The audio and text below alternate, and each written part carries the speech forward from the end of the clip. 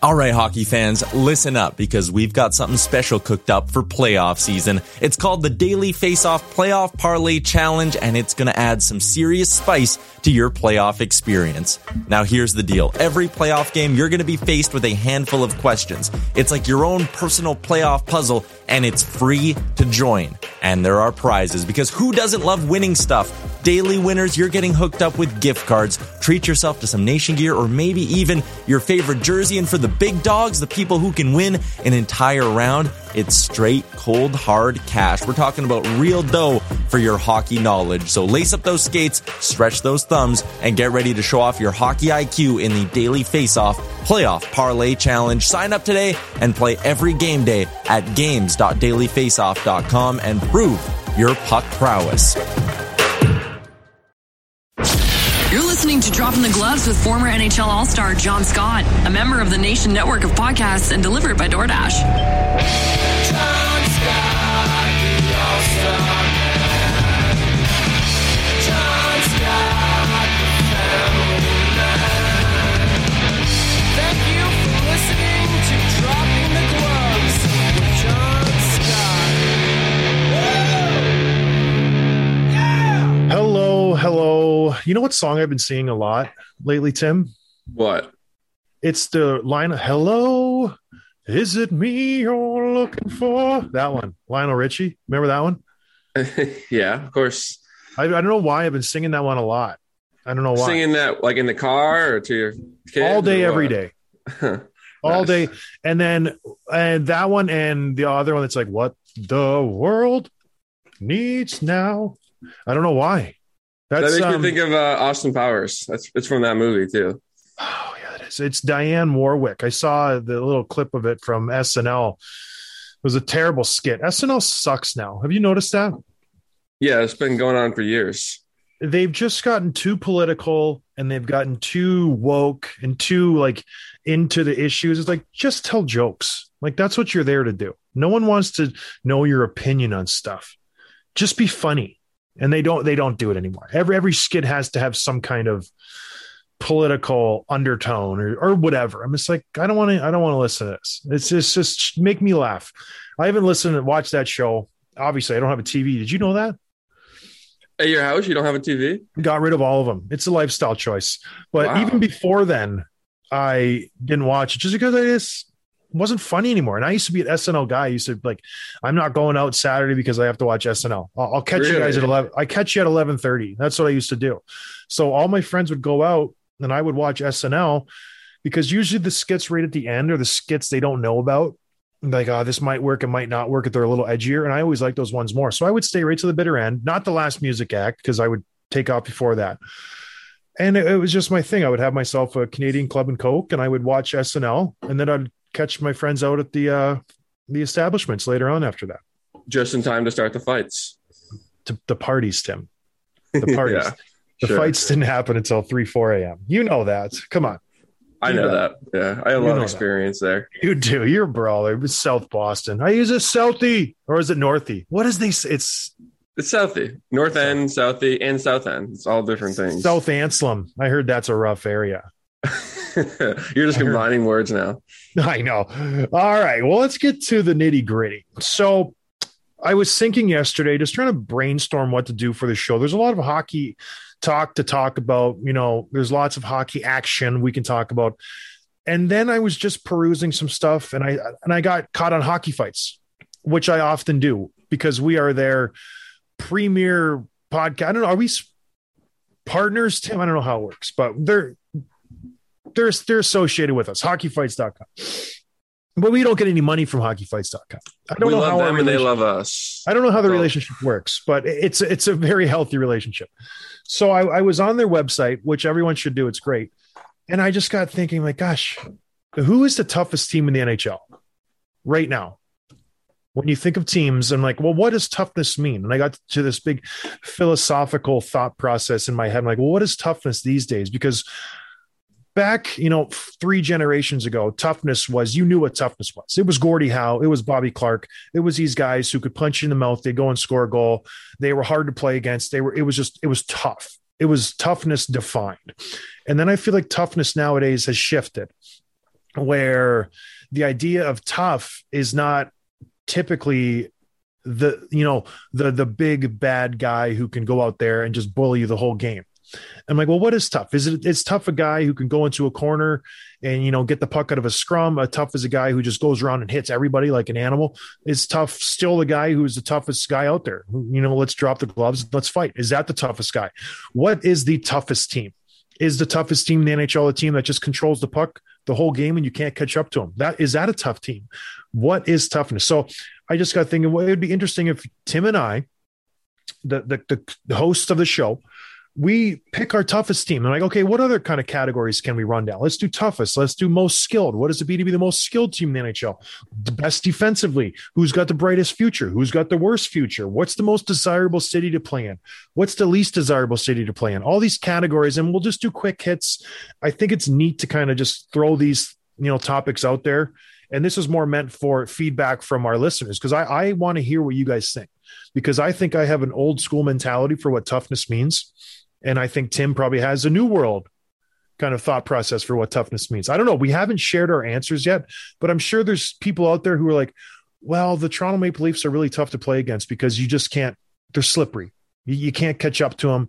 They're just very, very skilled with the puck and you're just always chasing. And that would be tough for a player like me. So let's dig into it. I wanted to start with the obvious one. Who is the toughest team in the NHL? And I'll go first just because I think I've let the cat out of the bag with an old school mentality. Tough to me is a team that's going to grind you into the dirt.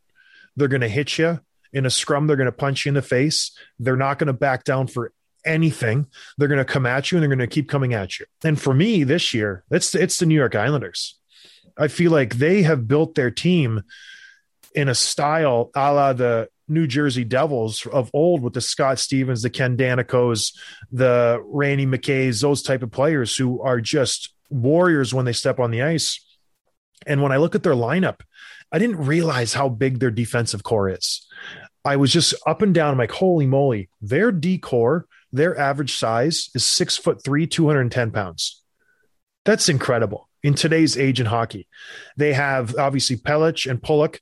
They got Mayfield, but obviously the outlier is Zdeno Chara, who's 6'9", 250. He obviously ups the average, but to be an average height of 6'3", 210, that's a hefty back six you're putting out there. And if you're any team going up against these guys, you're like, gosh, I know I'm going to take it today. That's aside. They have two guys who are consistently in the top three in hits every single year. Matt Martin and Cal Clutterbuck. When you go back, hits have only been a record since 2005.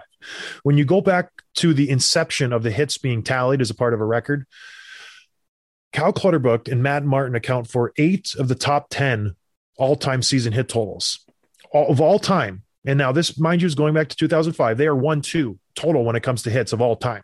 So they know how to hit. They know how to get in on the forecheck. They don't take penalties when they hit for the most part. They're very smart when they do it. And then when you want to chuck knuckles, guess what? We got Ross Johnson, we got Scott Mayfield, and we got Chara, who no one wants to tangle with just because he's so big. So they arguably have 3 of the top 10 toughest guys in the NHL on their team. So just based off of that and that alone, I'm not talking about, all this new age stuff.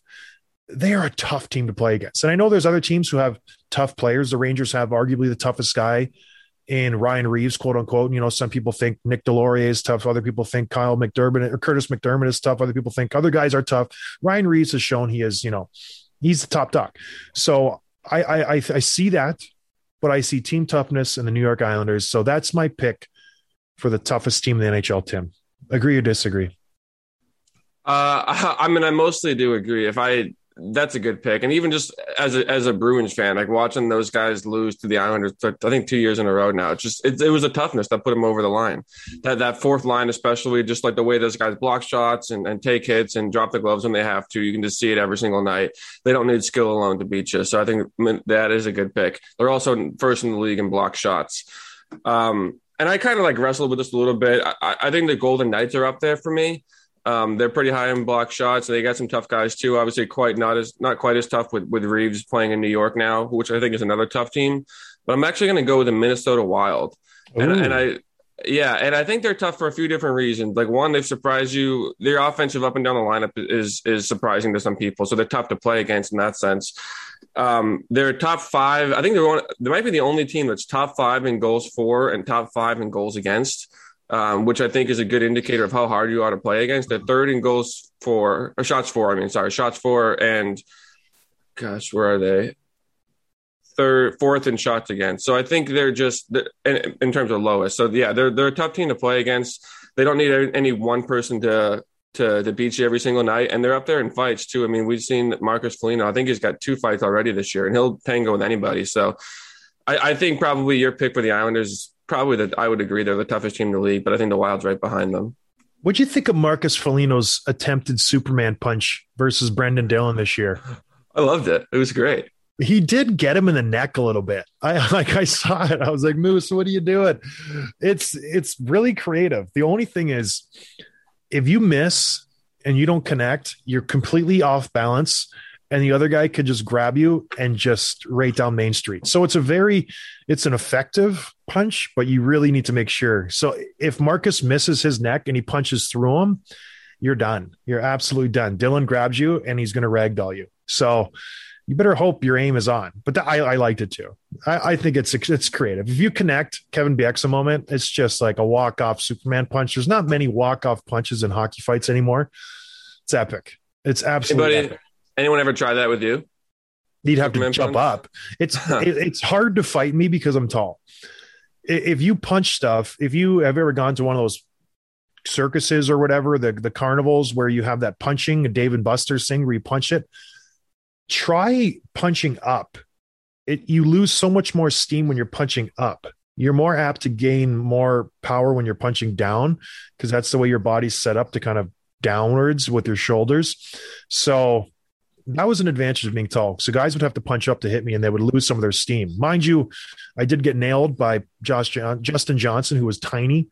And so maybe that just throws that idea out the window. But I've always thought that punching up is harder than punching down. So if you want to try to Superman punch me, go for it. I won't talk about that one. All right. Moving on. The most skilled team in the NHL. Much like toughness, what does it mean to be skilled?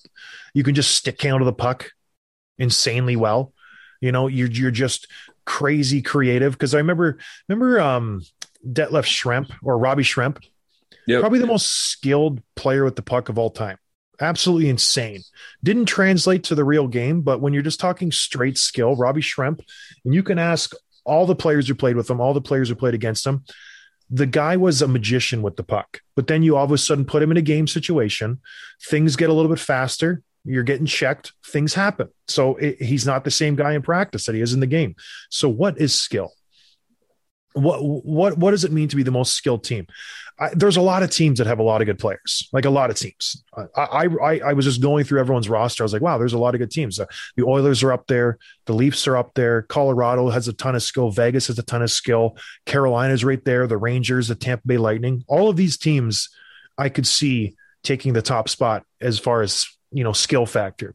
But when and I'm strictly talking about this year, right? We're not talking about years past. We can't just say, oh, Anaheim's got a good team because Getzlaf was good 10 years ago. No. Yep. I'm going to take the Edmonton Oilers. And this is why. They have the two best players in the NHL. This is a no-brainer. But you can say, well, Toronto has the overall better forward group. And I agree with you with Tavares, Nylander, Marner, Matthews. I think if you were taking your top four forwards, Toronto beats anybody in the NHL. They have the best four. But when you look at Edmonton's not far behind, they got Ryan Nugent-Hopkins. Puljujarvi is having a really good year. He's kind of rounding into that player they thought he was when they drafted him a million years ago, and he went to Finland. He came back. There was unrest. He wanted to be traded. No, we're not going to trade you, this and that. They bring in Zach Hyman, who's a different kind of skilled. He gives them some skill up and down the ice to get the puck out of the corners and to facilitate the speed and skill that Draisaitl and McDavid have. And then you have Tyson Barrie. And I think this is where Edmonton put them over the top. I think Tyson Barrie is a better offensive player than Morgan Rielly. And I was wrestling back and forth between Edmonton and Toronto, Toronto. Tyson Barrie was the X factor where I think he's better with the puck than Morgan Rielly. And that's why I put Edmonton over the top. And not to mention they have the two best players in the whole world. So that definitely helps them. But I could see anybody making an argument from any one of those teams that I just mentioned. They all are stacked. Vegas, I think, has the most overall talent from top to bottom now that they've added Jack Eichel. Like, they have the most players that are skilled. They got Carlson, Marchessault, Eichel, Stone, Pacioretty, Theodore, Peter Angelo. They have a lot of guys, but just overall high-end skill. I don't know how you can not think the Edmonton Oilers are the most skilled team in the league. Yeah, again, can't go wrong there. I'm going to go with Colorado, which is not one of the teams that you mentioned them, but I mentioned Colorado. Yeah. I think they're obviously unbelievable. McKinnon, you could say, who does he, a top 3, top 5 player in the league, whatever number you want to attach to that. 12. Okay. Yeah. He's no Troy Terry. But yeah, I think it was Isaac Lundstrom. I talked to him last night. He's doing good. He's doing very well. He got in a fight last night, or he got decked last night or something. Hockey Fights posted a clip of him. He gets in on the forecheck. He definitely does. No worries there. Okay, yeah. You talk about lines in the NHL. The Colorado has arguably the top best line, if not, certainly a top 3 line with Landeskog and McKinnon and Rantanen. And the talent up and down the lineup is so good. And Makar he might be the best defenseman in the league right now. Yeah. And they got guys on every line who can score. Every year they do it. Bowen Byram's breaking out in real time right now. They're making Sam Girard disposable now. Like, he's on the trade block because of what Bowen Byram's doing. And they dropped really well. Right. And then Darcy Kemper I think is just such a good goalie that he's been on bad teams for a lot of his career, but you look at his stats, he's always done really well. He's been a Vezina candidate before. So, yeah, if I had to pick one team with all the talent, I would pick these guys. I agree.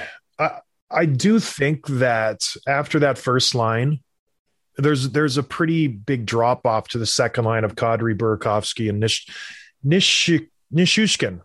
I think there's a pretty big drop off. Whereas the other teams, when you look at Edmonton or Toronto, they have a pretty solid first and second line. When you look at Edmonton, they got Hyman, McDavid, Puljujarvi, and then RNG, Draisaitl, and Yamamoto. Like, that's a pretty good 1-2 line, Then when you look at Toronto, they're the same way. They got Bunting, Matthews, and Nylander, and Richie, Kerfoot, and Marner, but then Tavares isn't in there, and you throw him in the mix, and it's a pretty good top 2 lines. But I agree, Colorado is very good. And for those of you listening, I got to pick the teams first, and then Tim got the leftovers.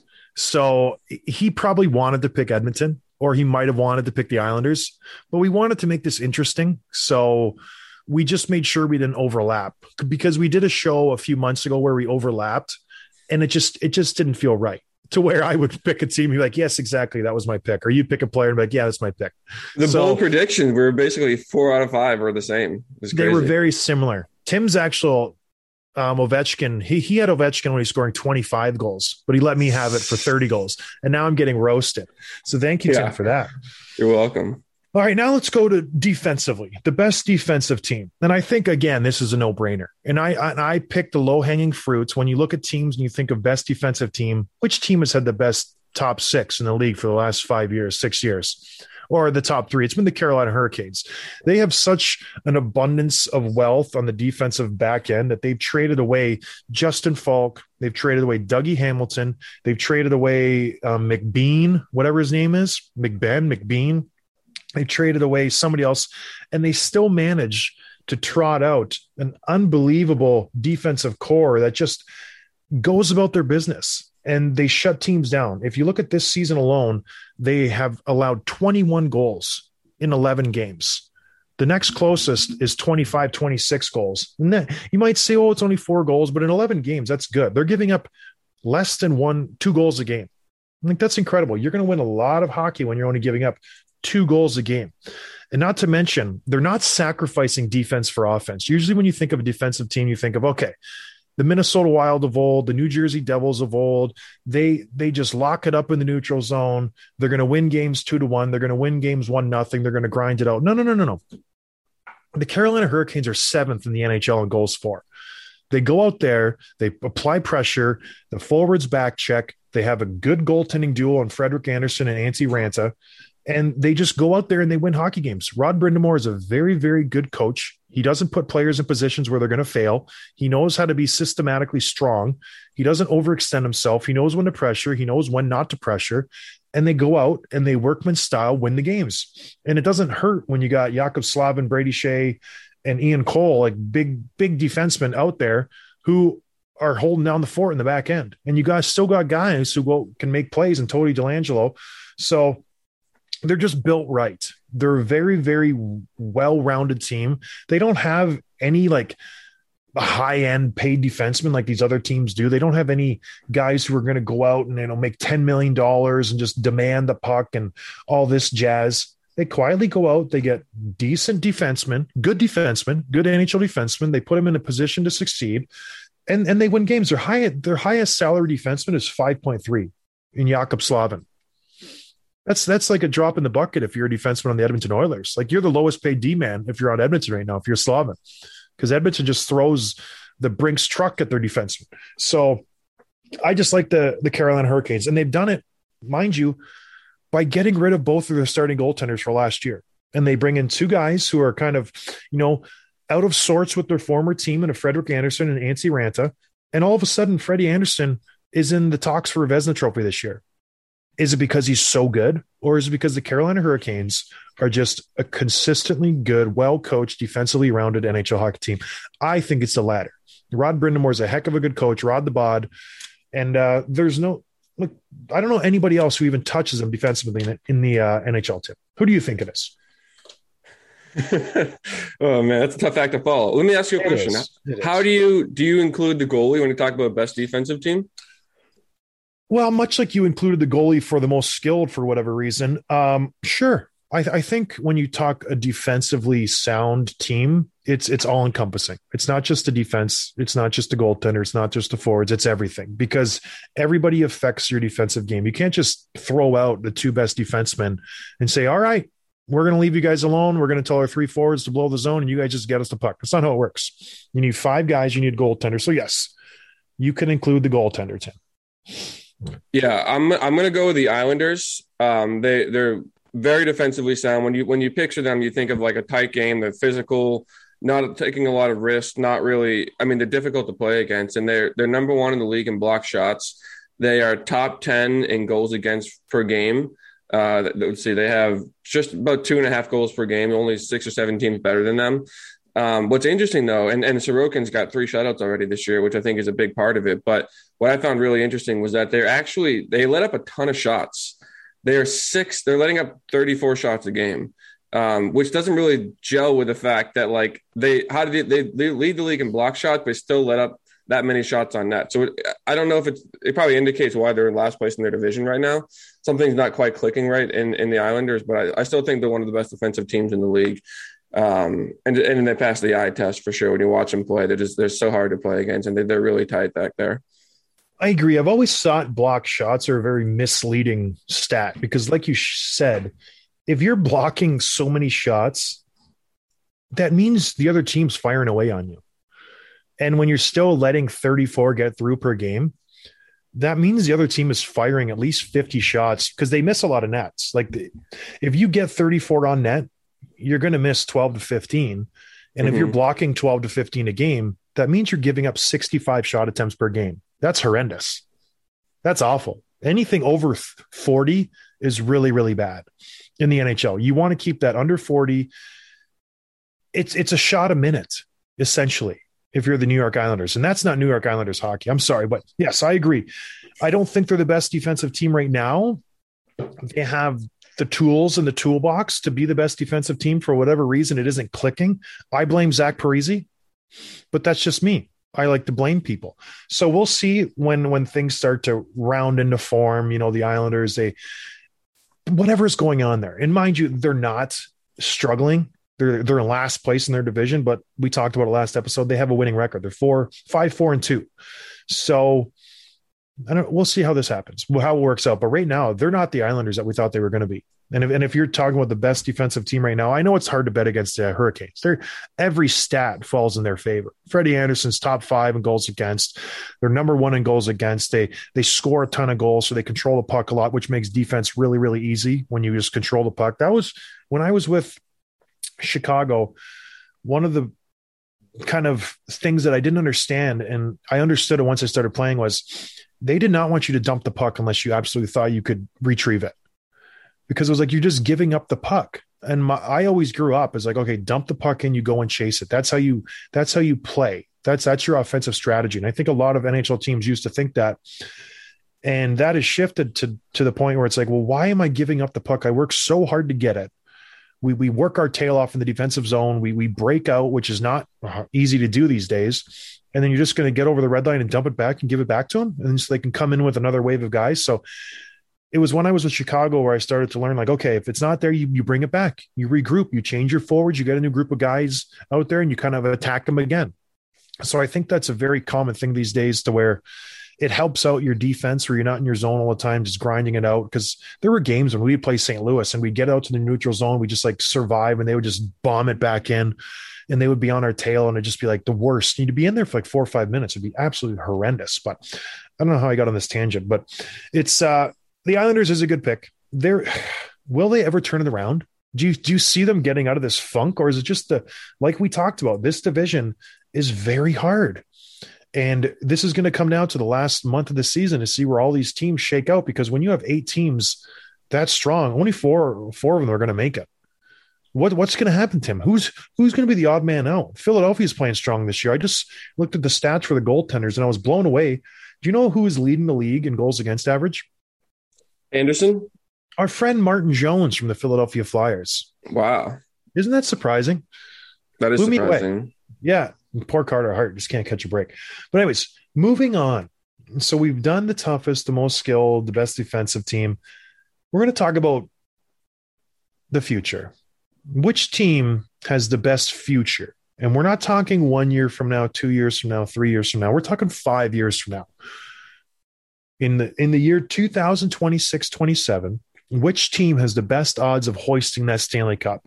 So that kind of throws out the Colorados of the world, I think, who have, good contracts now, but McKinnon's contract's up in 2 years. So he's going to want, a ton of money. So I went with, you go first, Tim. I've been going first for the first few. I think it's nice if you get the stage, get your arguments out there. Yeah. Gosh, I went back and forth on a few teams, because even I think a lot of teams that are elite now are still going to be elite 5 years from now. So you can say they still have the best future, but I think that's kind of a boring take. So I'm looking at the teams that have the biggest transformation, the teams that have the most to gain over the next 5 years. And to me, at the top of that list is the Ottawa Senators. I think they've got a really good core. I mean, they just locked up Brady Tkachuk. It's interesting because they have a lot of contracts coming up this year. I think they only have 5 forwards under contract beyond this season. So there's a lot of money to play with. They'll basically grow with this core, with this young core, with the Tkachuk and Stützle and Shabbat, like these guys coming into their own, becoming elite players over the next couple of years. And I mean, they're pretty elite now, but I mean superstar level. And then they'll have money to go and sign UFAs, to bring in a top goalie. I'm not crazy about Murray. Yeah, gosh, this team could be really scary good. They could be the best Canadian team as soon as maybe 2 years from now. So it'll be interesting to see how this develops. There's a lot to get wrong. There's a lot of room to blow this too, if they make bad signings, if they don't commit to the right guys, if they let someone walk. But if they do a good job with this core, this could be a really good team in 5 years.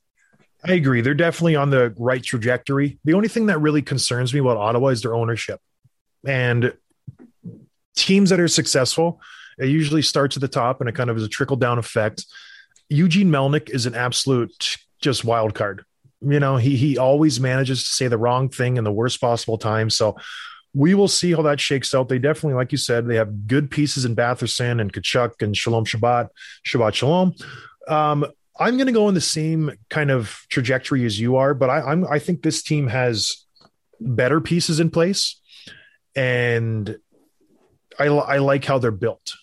And I live in Michigan now, so maybe there is some hometown, Jack Edwards type stuff going on here, and I hear a lot about them. But the Detroit Red Wings, Tim, they have positioned themselves from a team with just a bunch of atrocious contracts 3 years ago, no direction.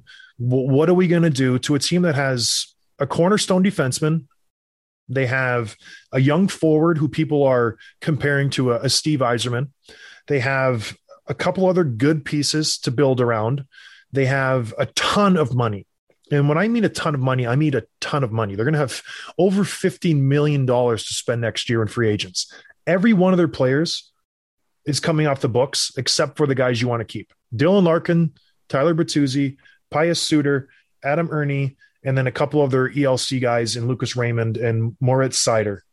And then you got Philip Hornick. Like, that's it. Other than that, everybody else is gone. They're getting some big contracts off the book. And Nick Leddy, Danny DeKeyser, Mark Stahl, Troy Stretcher, Robbie Fabry. It's going to be a big offseason for them. Their whole future hinges on this offseason. And the reason I'm so pumped about these guys and I'm so, putting all my chips in the Detroit Red Wings basket is because they have Steve Yzerman. He has shown it in Tampa Bay. He's already shown it with the Detroit Red Wings that he knows how to manage a team. He went out, he poached Nedeljkovic from Carolina this year. He saw a tough situation for Carolina and he took advantage of it. He didn't overextend contracts to guys this offseason when he knew he was going to have a bad team. So he knows how to work the salary cap.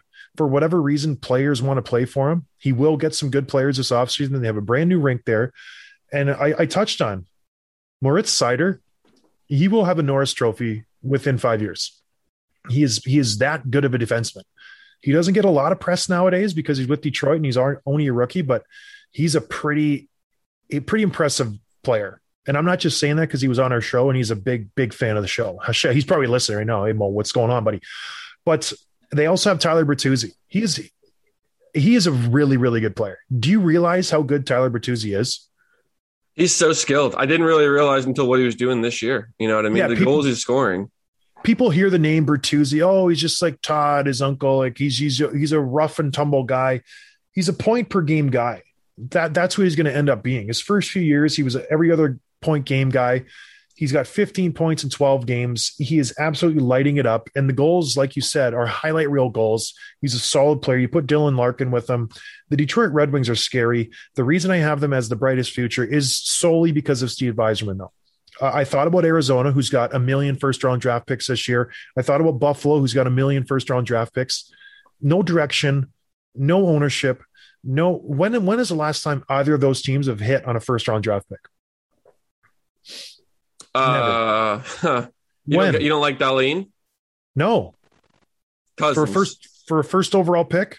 You think Cousins he's gonna friend of the show? Love Dylan Cousins. Love he's the maniac from Moose Jaw. Workhorse from Whitehorse. Whatever. Same thing. No, he's a good first rounder, but when I'm talking about a top 10 pick, a top 5 pick. Yeah. I think they've swung out every single time. I just don't trust them with these first round draft picks until they can change their track record and really show some good first round production out of their picks. Or either not just trading away. If you're Arizona, you get rid of every one of your good players in the offseason. There's a laundry list of players Buffalo has had in the first round. They've just kind of flamed out or haven't lived up to their billing. The Grigorenkos, the Zadorovs, the Ristolainens, the Gergensons, all these players. And yes, they have Reinhart. Did he live up to his billing as a third overall pick? I don't think so. So just based on their track record, Arizona's track record, I'm taking the Detroit Red Wings tip. Very exciting. Especially because when Detroit's good, gosh, when they were having those rivalries with Colorado, how fun was it? Hopefully they can get back to those times because Mo Seider will stir it up. He's not one to kind of let you skate by without getting a hack on the back of your legs. Gosh, I love that kid. I love him. I'm going to try to have dinner with him. I want to go down and catch a Red Wings game soon. You know what else I want to do? When I'm down there, you know what I'll do? I think I might just call it DoorDash. It's so convenient. You can use it anywhere you are. When you're on the road, when you're at home, it's so convenient. You fire it up on your phone in the hotel room. Beep, boop, boop. You can put in your hotel's address, your room number. They bring it right up to your room for Pete's sake. It's unbelievable. It's such a good invention. I encourage everybody, if you haven't done it already, go to DoorDash.com or get DoorDash on your app, fire it up, order your food, enter promo code GlovesDD if you're in Canada, GlovesDD US. If you're in the USA, get yourself some food. You're going to get 25% off. You're going to get free delivery, which is awesome. It's pretty much a free meal the first time you order it, and you're going to get good food. DoorDash is a good company. I am personally friends with the owner. Just kidding. I'm not. No idea who it is, but it would be cool if I did because I love that company. Use it. I don't know. It's either use it or you lose it. Right, Tim? It's true. It is true. So check it out, DoorDash. Tell them we sent you. Get yourself some food. Love it. All right. Now we've done the brightest future, Tim. We've talked about all the rosies, the warm and fuzzies. Now let's talk about who's got the worst future 5 years from now? A team that maybe doesn't look so good. You know, things are maybe looking good right now, but in 5 years, oh boy, maybe not so good. Who do you have, Tim? Who's your pick? Well, 5 years is tough because there's not that many contracts that go beyond 5 years. I mean, there's a handful, maybe I'm guessing maybe 20 contracts in the NHL that are more than 5 years. So there's not a lot of teams that are going to be like cap strung in 5 years based on the guys they have on their roster now.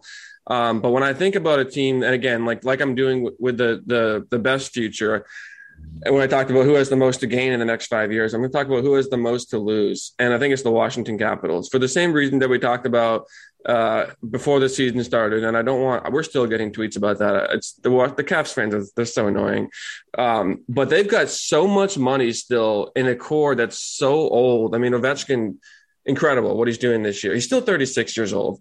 Is he still going to be in the league in 5 years? Probably, because I could see him doing a Yager, but they're paying him $9.5 for the next 5 years. They've got Kuznetsov on the books for 4. Backstrom still on the books. Carlson still on the books. This is 25-30 million at least, probably closer to 40, all these guys. So it's a very old core. We talked about it. I don't want to beat a dead bush, but just this is the oldest core in the group, and beat a dead bush. I don't do this on purpose. How many sayings have I You're not good. Up? You're not good. Yeah, Capitals' worst future. I'm going to stop talking now. That's a good pick. They were obviously in the running. I did maybe wanted to go the route of Arizona and Buffalo just because I think they're going to strike out on all of their draft picks, but I'm not going to go down that road. They could, strike gold. I'm going to go with one of my former teams, the San Jose Sharks. Just for the same reason that you did, contracts, strictly contracts. They're going to still have Brent Burns, Erik Karlsson, and Marc-Edouard Vlasic on the books in 5 years from now. So, pardon me, 4 years from now. Burnsy's contract's done in 5 years, but Karlsson's still signed for like 7 years. Vlasic's will be on the books in 5 years. And they don't really have any other than Mario Ferraro, friend of the show, they don't have any young, exciting prospects who they're just going to hand the reins off of. I don't think they're going to be able to re-sign Thomas Hertl. Logan Couture is locked up. He's 32 years old. He's not getting any younger, and he's locked up for another 8 years, 6 years, whatever it may be. So he'll still be around. As hard as it is for me to say this, in 5 years, gosh, the San Jose Sharks, I don't know what they're going to do. I really don't. They're going to have middle of the road draft pick this year because they're doing fairly well. So it's not like they're going to get a lottery pick, which is what they need at this point in their development. They don't need a 15th overall pick in the first round. They need a top 5 pick to kind of revamp this franchise. And yes, it's a great story. Yes, they're competitive right now in the Pacific Division. They sit 6th, but they're only a couple points out of a playoff spot. They don't need that.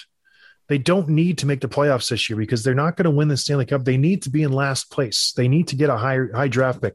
And maybe they will, scuttle. They have some injuries right now.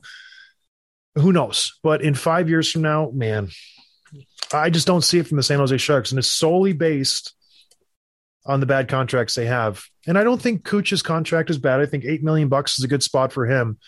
But when you look at Karlsson and Vlasic, they're each making like $11.5 and $7 million. Pickles, friend of the show, love the guy. He's not worth $7 million anymore. And Karlsson's having a better year this year. He started off playing better. He was using his speed a little more, getting up in the rush.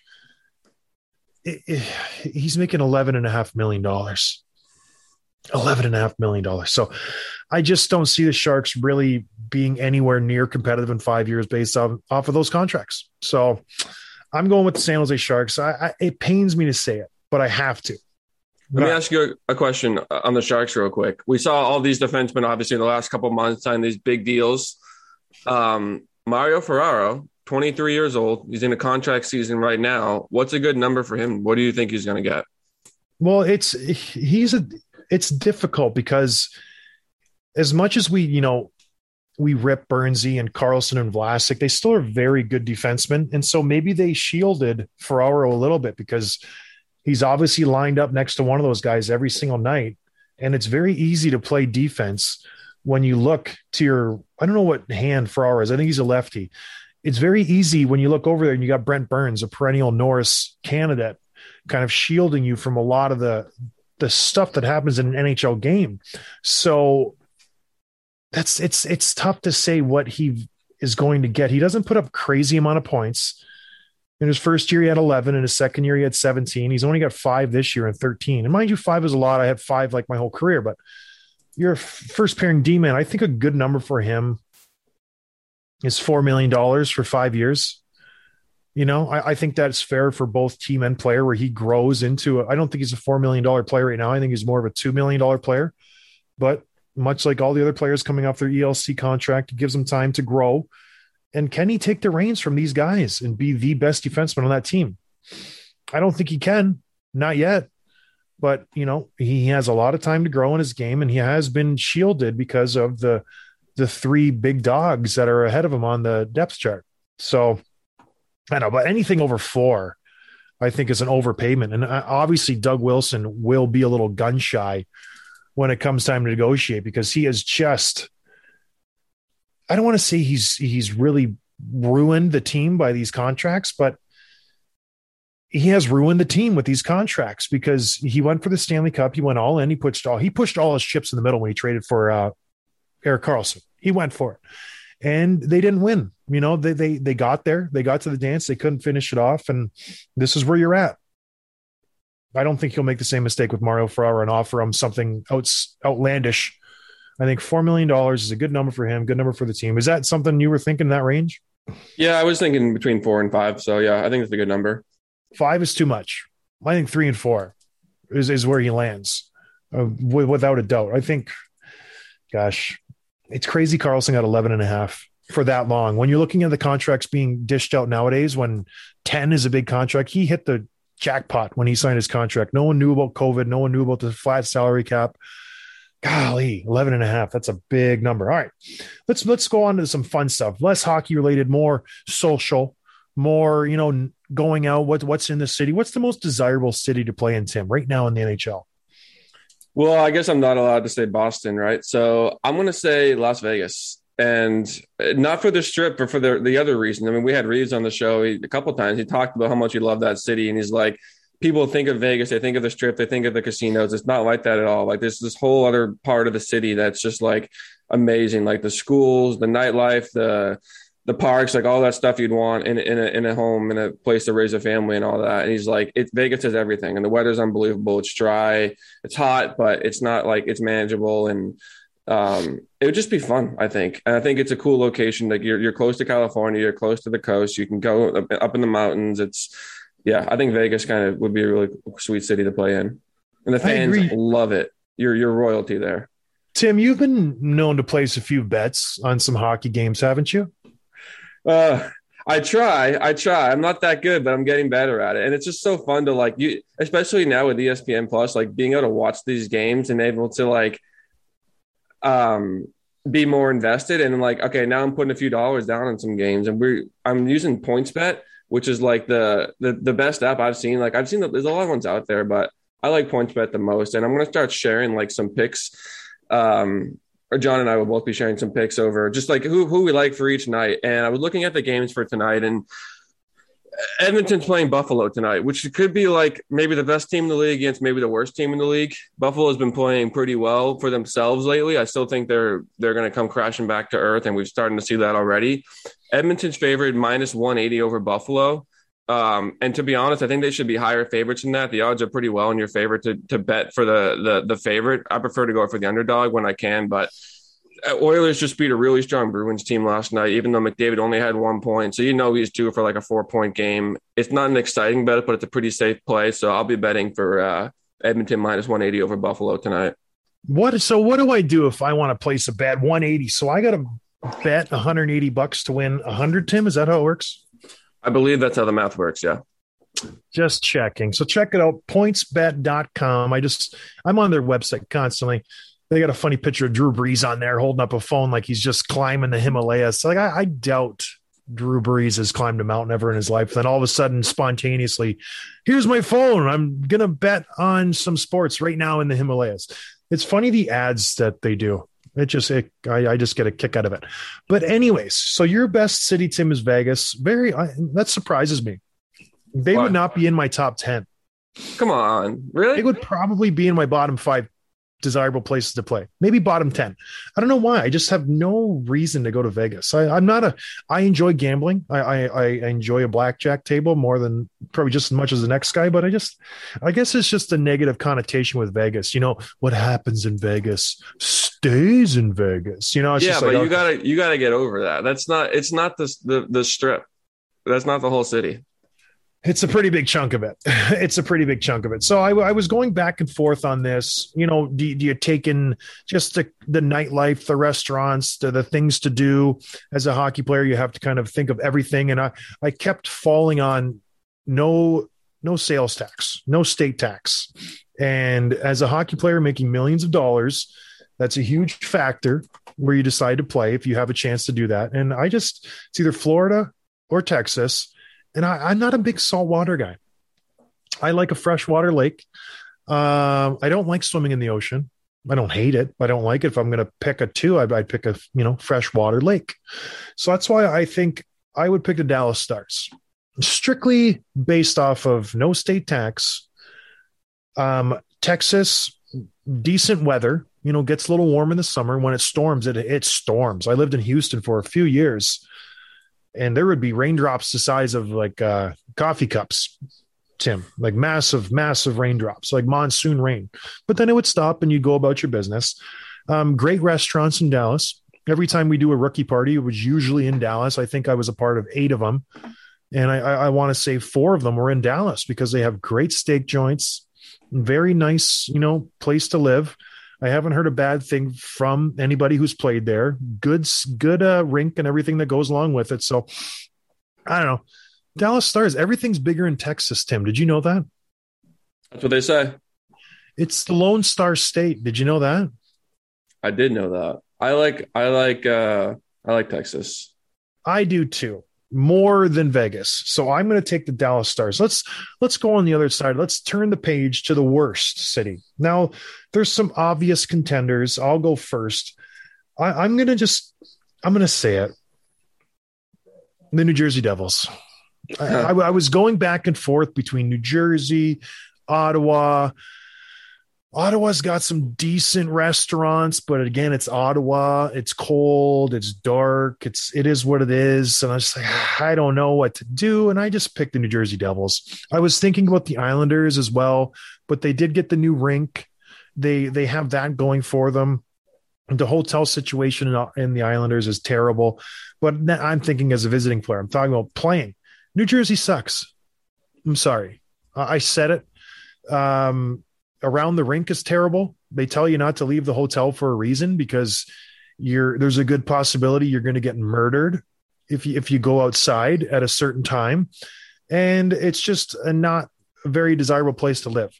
There, New Jersey. Anyone who lives in New Jersey, I'm sorry, but you should move. That's just me. So mine's the New Jersey Devils, Tim. I went back and forth in this because I'm like, is the worst place to play a team or like a city where the fans don't really support you or you're not selling out your games? Like that would be kind of frustrating as a player. But I ended up going the other direction with that, and I picked Winnipeg strictly for the weather. I live in northern Michigan. Poor Winnipeg. It's cold here. Winters last for 6-7 months here. Winnipeg, I can't imagine being further north in a windy, cold city. I'm sure it's beautiful. I know the fans are diehards there. I know the players like playing there. It would just not be the city for me. No way. The players don't like playing there. Some of them do. Most of them don't. So there's that. It's a nice city in the summer. I believe it. But yeah, I'm good. The best part of Winnipeg is the airport when you're leaving. Just kidding. I love it. Let's do some quick hits, Tim.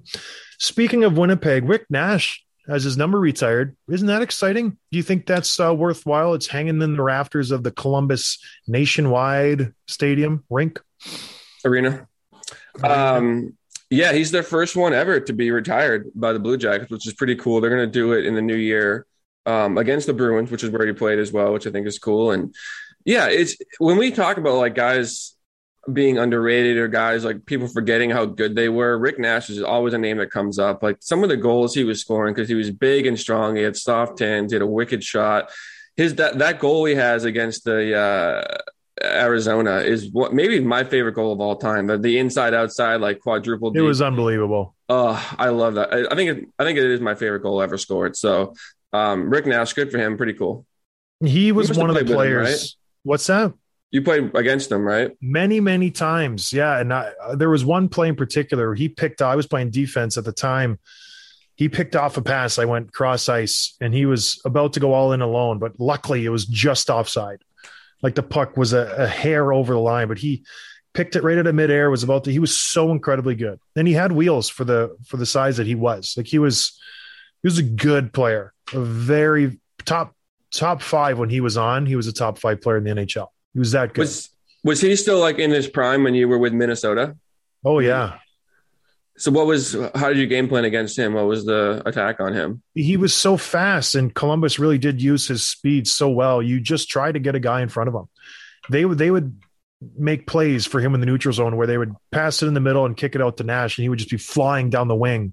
And once he got beside you, you were gone because he was so big. He could just muscle himself into the slot and score any way he wanted. So they just try to keep a guy on him. Everybody had guys you'd game plan for, but it's hard to game plan against a guy who's just so incredibly good, so incredibly talented. He didn't have a cannon of a shot. And he had really, really good hands as witnessed in that goal versus Arizona. So yeah, I think it's a good guy to retire. Like he really put that team on the map. He could have left a few different times, but he decided to stay. Good for him. Rick Nash. What number was he? 61. 61. What a number.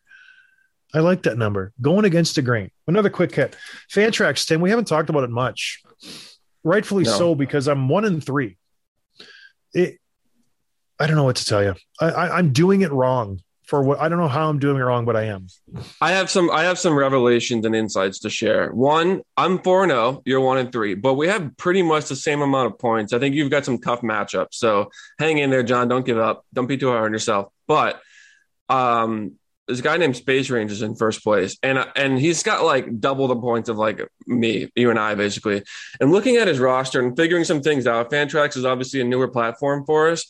That cap limit is not the cap limit for guys on your roster. It's guys playing on any given day. So per game, you can have $500. Yes. But you still only get 3 transactions a week. So you can't just like drop and pick up the best players every single night, but he's got all the best players and he's figured it out and he's figured out the system. So I'm making some adjustments, slowly adding guys to my team. If you're listening and you're struggling like John is, you should make some adjustments too. So you pretty much have to add every good player to fill your 30 slots, and every night you just throw them in there to eat up your $500. Well, it's still more science to it than that. But yeah, I think we were approaching it wrong when we were building our team before the season started. I will be completely transparent. I will not be doing what you're doing. I'm just going to ride with the team I have. I got 20 guys who fit under $500, and that's just who I'm rolling with. I don't have time to be addressing it every single day. That's just where I'm at in my life. So, I will finish, with a losing record. It's fine. I'll give the winner a jersey. Good for them. Fantrax, it's a great system. I just don't got so much like fantasy baseball. I can't be tinkering with it. That's why I love football so much, because you just set it and forget it. Like the food dehydrator, Bronco food dehydrator. You ever get one of those, Tim? Nope. What do you do with it? You set it and forget it. It's a food dehydrator. All right. Troy Terry still lighting it up. Ever heard of him? Not as good as Lundstrom, but he's got 18 points now in 13 games. Good for him. Anaheim. I tell you what, they should have been the brightest future potentially, because I like how they're building their team. We talked about it last show. I like how Anaheim's going about their business. And who knows, maybe not getting Jack Eichel was a blessing in disguise for all these teams, because who knows how he's getting a surgery, I want to say next week. So what if he comes back and he's just not the same Jack Eichel, and all these teams were in a bidding war for his services? But good for him. Another LA team, another Anaheim, another California team. There we are. I got there eventually. Kings have won 7 straight. What do you make of this, Tim? Is this just they're catching lightning in a bottle, or are they a real team that we got to worry about here? Well, it depends on what you mean by real team, but Anze Kopitar is not quite lighting the world on fire, but he's got 8 goals and 16 points in 14 games. Like, this is the Anze Kopitar of old. And we talked a couple of months ago about how adding Philip Deneau opened up Kopitar offensively because he's so good defensively in the two-way play. But with that pressure taken off him and Deneau taking those matchups, Kopitar can just focus on scoring, and he's doing it really well. He's got great chemistry with I'm going to butcher the name, Iafallo. Yeah, it's just, you have no idea. But yeah, they're looking really good. Drew Doughty's missed a bunch of games. He's only played 4. He's got some injuries he's dealing with, but he put up 7 points in those 4 games. So they're looking really good. I don't know. Are they a playoff team? I don't know. They're getting really good goaltending. And look at Jonathan Quick. He's letting less than 2 goals a game. He just looks like a younger version of himself. Do you see this team being in a playoff spot a month from now? No, I don't. I think they've really taken advantage of their schedule. Their 7 wins have come against Montreal, Buffalo. They had a good win versus the Blues, the Devils. They had a good win versus the Leafs, who might have been tired. Then they get Montreal again. They just beat Ottawa. So, of those 7 wins, there's maybe 2 quality wins. So let's just, take that for what it's worth. I don't think they maintain this. Yes, Kopitar is having a really bounce back season. Drew Doughty is playing great. I feel like I'm in 2012 again, for Pete's sake. So it's a very good story. I don't see them maintaining this. I don't see this lasting a long time. But like we've talked about, in the NHL in the Pacific Division, that 4th slot is up for grabs. And right now, they're wrestling with the Vegas Golden Knights. And who do you think is going to have a better finish, the Vegas Golden Knights or the LA Kings? The Knights. I agree. So they'll slide a little bit, but Anaheim's going to slide as well. Maybe not with Isaac Lundstrom. That guy is he's got my vote for Hart Trophy. I'm telling you right now, kid's got it. Whatever it is, he's got it. He's got it twice. So good for him. Good for the teams in California. Everybody's having a good time out there, but much like everything else, they must come down to earth. Gravity always wins. So we'll see how it pans out. Any other stuff you want to talk about, Tim? No, we covered a lot today. We covered a lot. It was a nice episode. We kind of went against the grain, talked about some different stuff. We'll get back to hockey talk next week. Lots to talk about. Thank you, everybody, for listening. Have a good weekend. And, yeah, let us know what you think about the categories. Who you guys think are the most skilled, the toughest, all the brightest futures, all that kind of stuff. I would love to hear everyone's opinion on the issue. Just let us know when we're doing something wrong or if you have a contrasting opinion. Other than that, I hope everybody does well and has a good weekend. Cheers, everybody. Thanks for listening to Dropping the Gloves with John Scott, a member of the Nation Network of Podcasts. Subscribe wherever you get your podcasts from to never miss an episode. Delivered by DoorDash.